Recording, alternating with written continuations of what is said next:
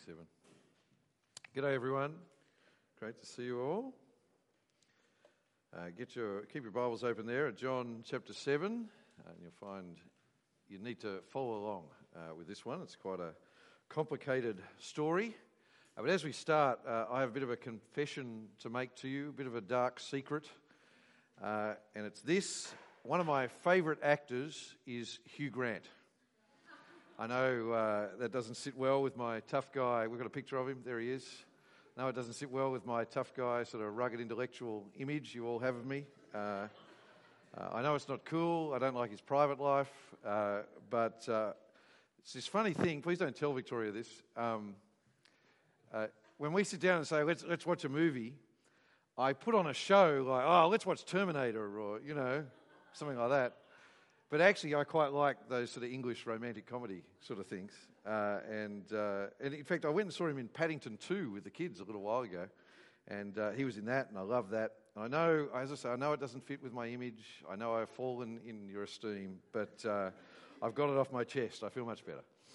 But have you ever noticed how, we can get rid of the photo now. Have you ever noticed how every one of those movies is exactly the same? Have you ever noticed that? They all have exactly the same story. They are all built around the idea that you know what should happen. You're sort of in on the information. You know that he really loves her and she really loves him and they should get married. But the comedy and the story in it all is the fact that they keep taking false paths and they don't know the truth. Even Paddington, you know he's a lovely little bear who doesn't deserve to be in jail, but the comedy and the story is in them finding that out for themselves. Well, this passage today could be one of those comedies if it just wasn't so sad.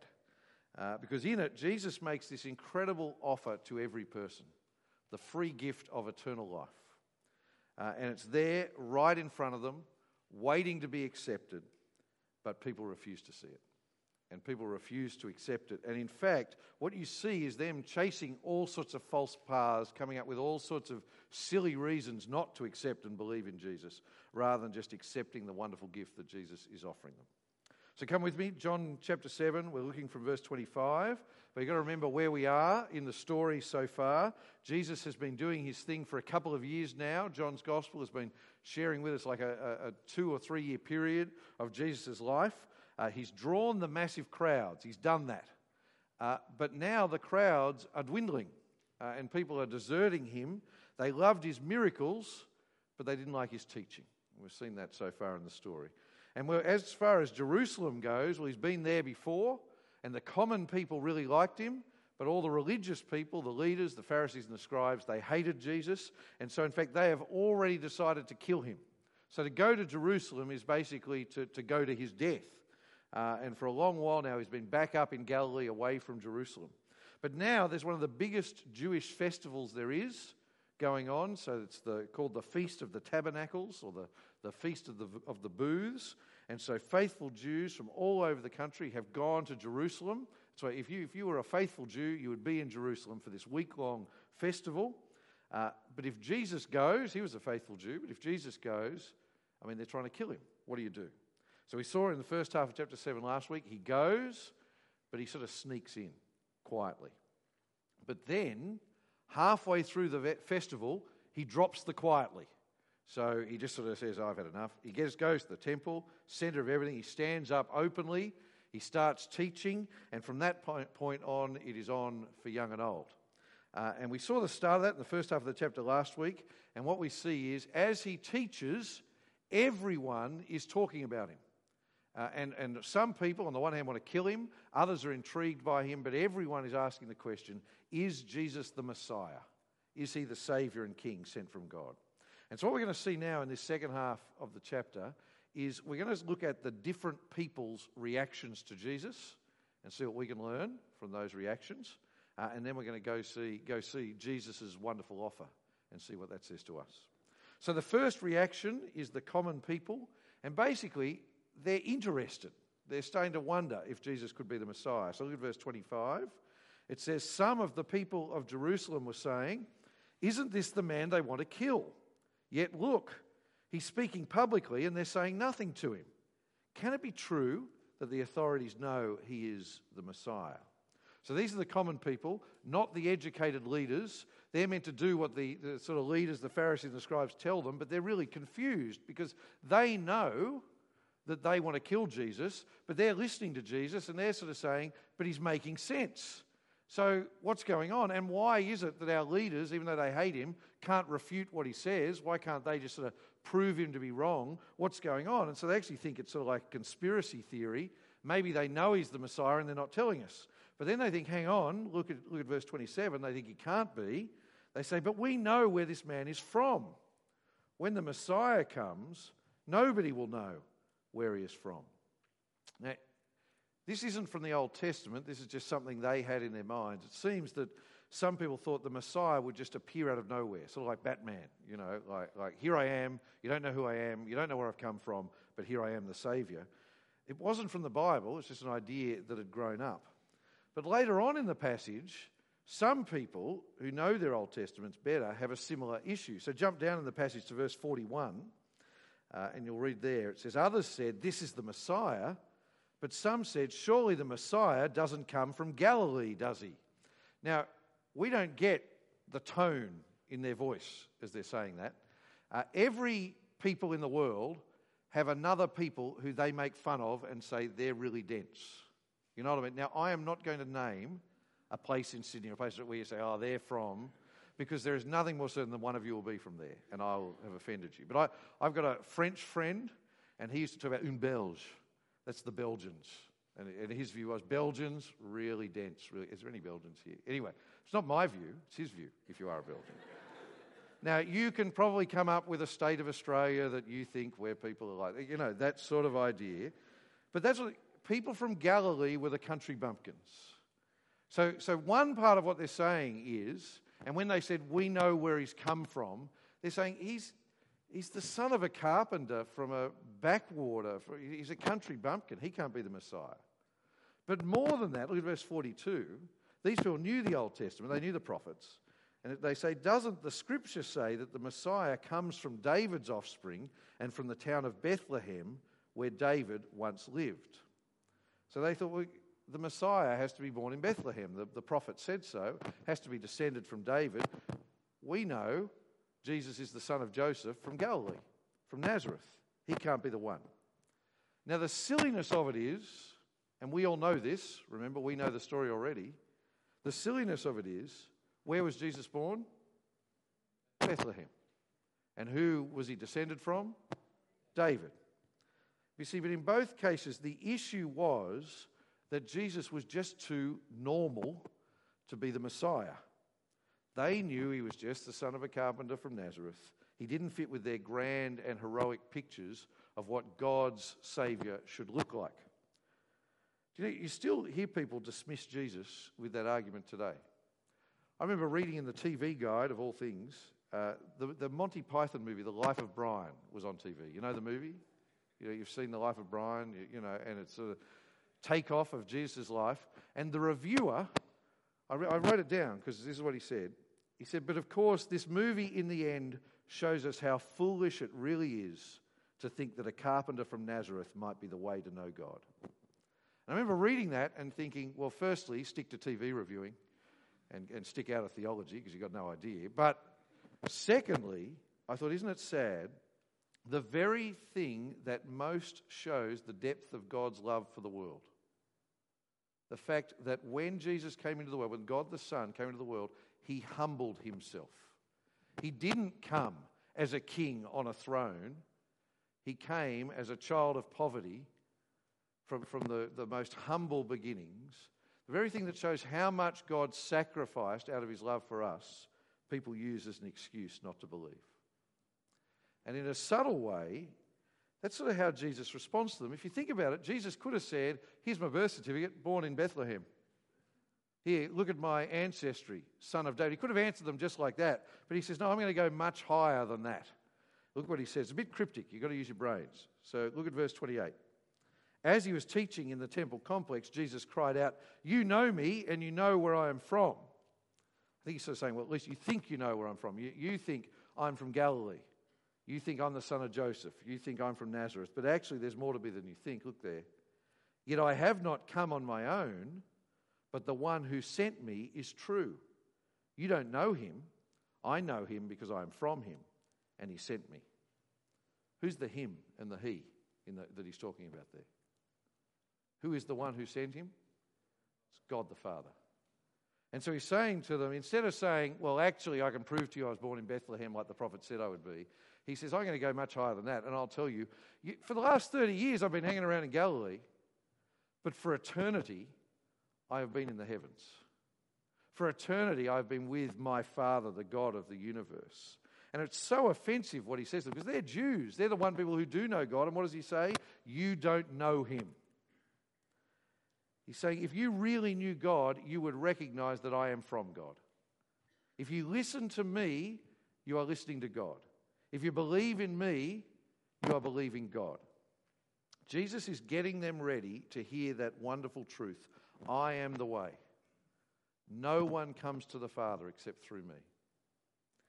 And you see, that claim of Jesus, that he is the one who is from God, and that therefore he is the one who knows the way to God, the only way to God, that always divides people. Because if Jesus is the only way to God, it says to every other person on earth, your way is wrong. If you think you're getting to God by being a nice person, you're not getting to God. If you think you're getting to God through some other prophet, you're not getting to God. You see, every other way, Jesus says, is misguided, because I am the one who comes from God and I'm the one who shows you God. When people are indifferent to Jesus, when people are just sort of ho-hum about Jesus, that actually shows they haven't listened to him. They haven't heard him. And that's certainly the case here, because what you see is there are only two really starkly different reactions to Jesus. So firstly, come with me, verse 30. Firstly, the Jewish leaders react by trying to arrest him then and there. But I love this. It's great. Look at verse 30. Then they tried to seize him, yet no one laid a hand on him. We don't know how he eluded them. I like to think it was sort of through natural evasion, that Jesus was sort of like someone we want playing for New South Wales in the state of origin this week. You know, that he sidestepped and they dived and fell on the floor, and then he sidestepped again, and then he keeps preaching, and then they come and he... I like to think that. I think it's more likely he did something miraculous and he just disappeared and reappeared somewhere else. Both options are open to Jesus if he wants to. But it doesn't matter. The point is why they couldn't catch him. Did you see that there? I didn't read it out. It says, yet no one laid a hand on him because his hour had not yet come. That is really, really important. Please understand this. Jesus knew he was going to die. And when he did die, it wasn't like he lost control for a while and they sneaked up on him and caught him and it was like, oh no. When Jesus died, it's because he gave himself to them. See, he knew he was going to die, but it would happen in his timing and it would happen in God's timing, and Jesus still had more to do. See, this is just that reminder. God is in control. See, sometimes we can look at our world and we can look at the efforts of all sinful humanity and we can think God must have lost control. But no, God is in control even over the sinful actions of these men. And God even uses their plans for his good purposes, for the salvation of the world. But that's the first reaction. They try to kill him. But the common people, look at their response, much more positive. Look at verse 31. It says, however, many from the crowd believed in him. Now, we've seen in John's Gospel, we don't know if that's saving faith yet. We don't know if it's a faith that really understands. But at this point, they believe in him. And they said, when the Messiah comes, he won't perform more signs than this man has done, will he? I think that's such a great response. It's like they're saying, what more do these other guys want? You know, this guy has fed 5,000 people with a couple of loaves and a couple of fish. He's made paralyzed people walk. He's made blind people see. What more will the Messiah do when he comes if this guy's not the Messiah? And it's just subtly making the point. These people trying to kill Jesus, it's not because he hasn't revealed himself well enough to them. I mean, they saw the miracles. Now, they reject him because they don't like what he's got to say. And we see this today as well, and we've seen it all through John's Gospel. People love gentle Jesus, the miracle worker, but the Jesus who says, I am the only way to God, the Jesus who says, you are a sinner and you need my forgiveness. That Jesus divides people. People don't like that Jesus. But now let's get back to the story, because amidst all the chaos, while they're trying to arrest him, Jesus just keeps teaching. Look with me at verse 33. Then Jesus said, I'm only with you for a short time, then I'm going to the one who sent me. You will look for me, but you will not find me. And where I am, you cannot come. Do you have those conversations sometimes with people where they say things to you and look at you waiting for an answer and you have no idea what they've said? You've got no idea what they're talking about. And you're sort of nodding and smiling, and then you want me to answer? I don't know. That's what happened to them here. They have no idea what Jesus is talking about. They say, is he going on a trip? Is he going to go teach the Greeks? What's going on? But we know the answer because we know the whole story. We know why Jesus is only going to be with them a short time. It's because in a little while he will be killed. And then, yes, he will rise from the dead on the third day, but then very quickly he will ascend to be with his Father in heaven. And Jesus is saying, when that happens, and then you realise, oh, actually we do want to hear what Jesus has got to say, well, then it will be too late. It's a sort of warning. He's saying, now is the time to listen. Don't put it off. Don't wait till it's too late. And even though our situation is different, it's a warning to us as well. Because Jesus tells us that one day, any moment, he could return to judge the living and the dead. And so Jesus says to us, now is the time to listen. Now is the time to believe in me and follow me, because I could come back tomorrow and then it will be too late. But now he gets to the climax of this story. So shake yourself off. These are the most important verses. Come with me to verses 37 to 39. But to really understand what Jesus is saying here, you need to know a little bit about Jewish festivals. Who here is an official on Jewish festivals? Anyone with a great knowledge? Anyway, all right. There were 3 really important festivals every year in Jewish life. Anyone know what the most important one was? Have a go. Passover was the most important one, where they remembered how God had saved them out of slavery in Egypt. The other one was Pentecost, and then the third one was this one, the Feast of the Tabernacles. And the whole point of the Feast of the Tabernacles is you would come to Jerusalem and you wouldn't stay in a house, you would stay in a tent or a booth, which is why it's the Feast of Tabernacles, which means tent, or booths, which means booths. So the point was they would live in a temporary dwelling for the week of the festival. And that was to remind them of how they were living when they were in the wilderness. And the point of this festival is to remember how God provided for them, especially how he provided food for them to eat and water for them to drink. So during this feast, every day, the priests would go on a procession through Jerusalem. They would fill big things of water at the pool of Siloam, and then they would take them to the temple, and with everyone there, they would pour out the water all over the temple. And they would do that every day for the 7 days. Now, what was it showing the people? It was it's reminding them back in the past how God had provided water for them, like we read in Exodus before, how God provided water for them in the desert. But then it was also, sort of every year, it was a reminder, this year God will provide for us. So every year it was a reminder to them, not just how God has provided in the past, but he's providing now. He gives us food to eat. He gives us water to drink. But more than that, it also looked forward. And each time, as they had this, they would read the prophets like Isaiah, because water was symbolic. And the water was always meant to remind the people of what they had to look forward to, where the prophets told them there will come a day when God will provide for you for eternity.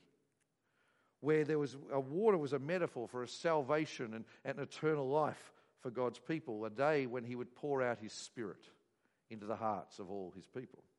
So they had passages like Isaiah 12, verse 3. Have a look at that. It's on your outline. Where it says, you will joyfully draw water from the springs of salvation. Or Isaiah 55:1, come, everyone who is thirsty, come to the waters. You see, when he talks about joyfully drawing water from the springs of salvation, that's not the name of a well. He's talking about a day when you will receive the Spirit of God, when you receive the blessings of eternal life. So that's what they've been experiencing all this week. They've been seeing the water poured out as a reminder of God's provision. They've been reading the prophets. And then look at verse 37. It says, on the last and most important day of the festival, Jesus stood up and cried out, If anyone is thirsty, he should come to me and drink. The one who believes in me, as the Scriptures have said, will have streams of living water flow from deep within him. You see, given what they've been seeing all week, what he was saying was obvious. He's saying, I am the one who is bringing God's blessings. I am the one the whole Old Testament was talking about. I am the one who can give you everything God has promised. I am the one who can give you eternal life. In the same way that God provided physical water to quench your thirst in the past, well, I can provide you the Spirit of God to quench your spiritual thirst. And that gives you eternal life. And now you won't have to work for it. You don't have to carry it in pots. It will just flow from within you. This is the wonderful promise that Jesus makes. His invitation to drink the living water is an invitation to come and trust in him. If we come and trust in Jesus, he gives us eternal life. He puts his Spirit inside us. He gives us life not just for 70 or 80 years with all its ups and downs, but for eternity with God. To know Jesus means we don't need to search around anymore, trying to find fulfillment and contentment and meaning in the transient things of this life. And my prayer for you today is that you have drunk that living water. It's actually nothing more important than that. My prayer is that you have recognized Jesus for who he is and trusted in him. Every person needs to drink the living water. Sometimes people have been saying to me, who's been looking at John's Gospel, it's complicated and Jesus speaks in sort of funny ways and all that sort of thing. But I think Jesus' message is so simple, really. He is the Messiah. He is the Saviour God has sent into the world. And if we would just believe in him, then we have life. It is the most simple, yet the most profound and amazing and wonderful message. And what do we have to do? Just drink. Just believe in him. And I pray that you have. But as we close, there's one last little part of the story from verse 45 to verse 52. And it just reminds us of this sad truth.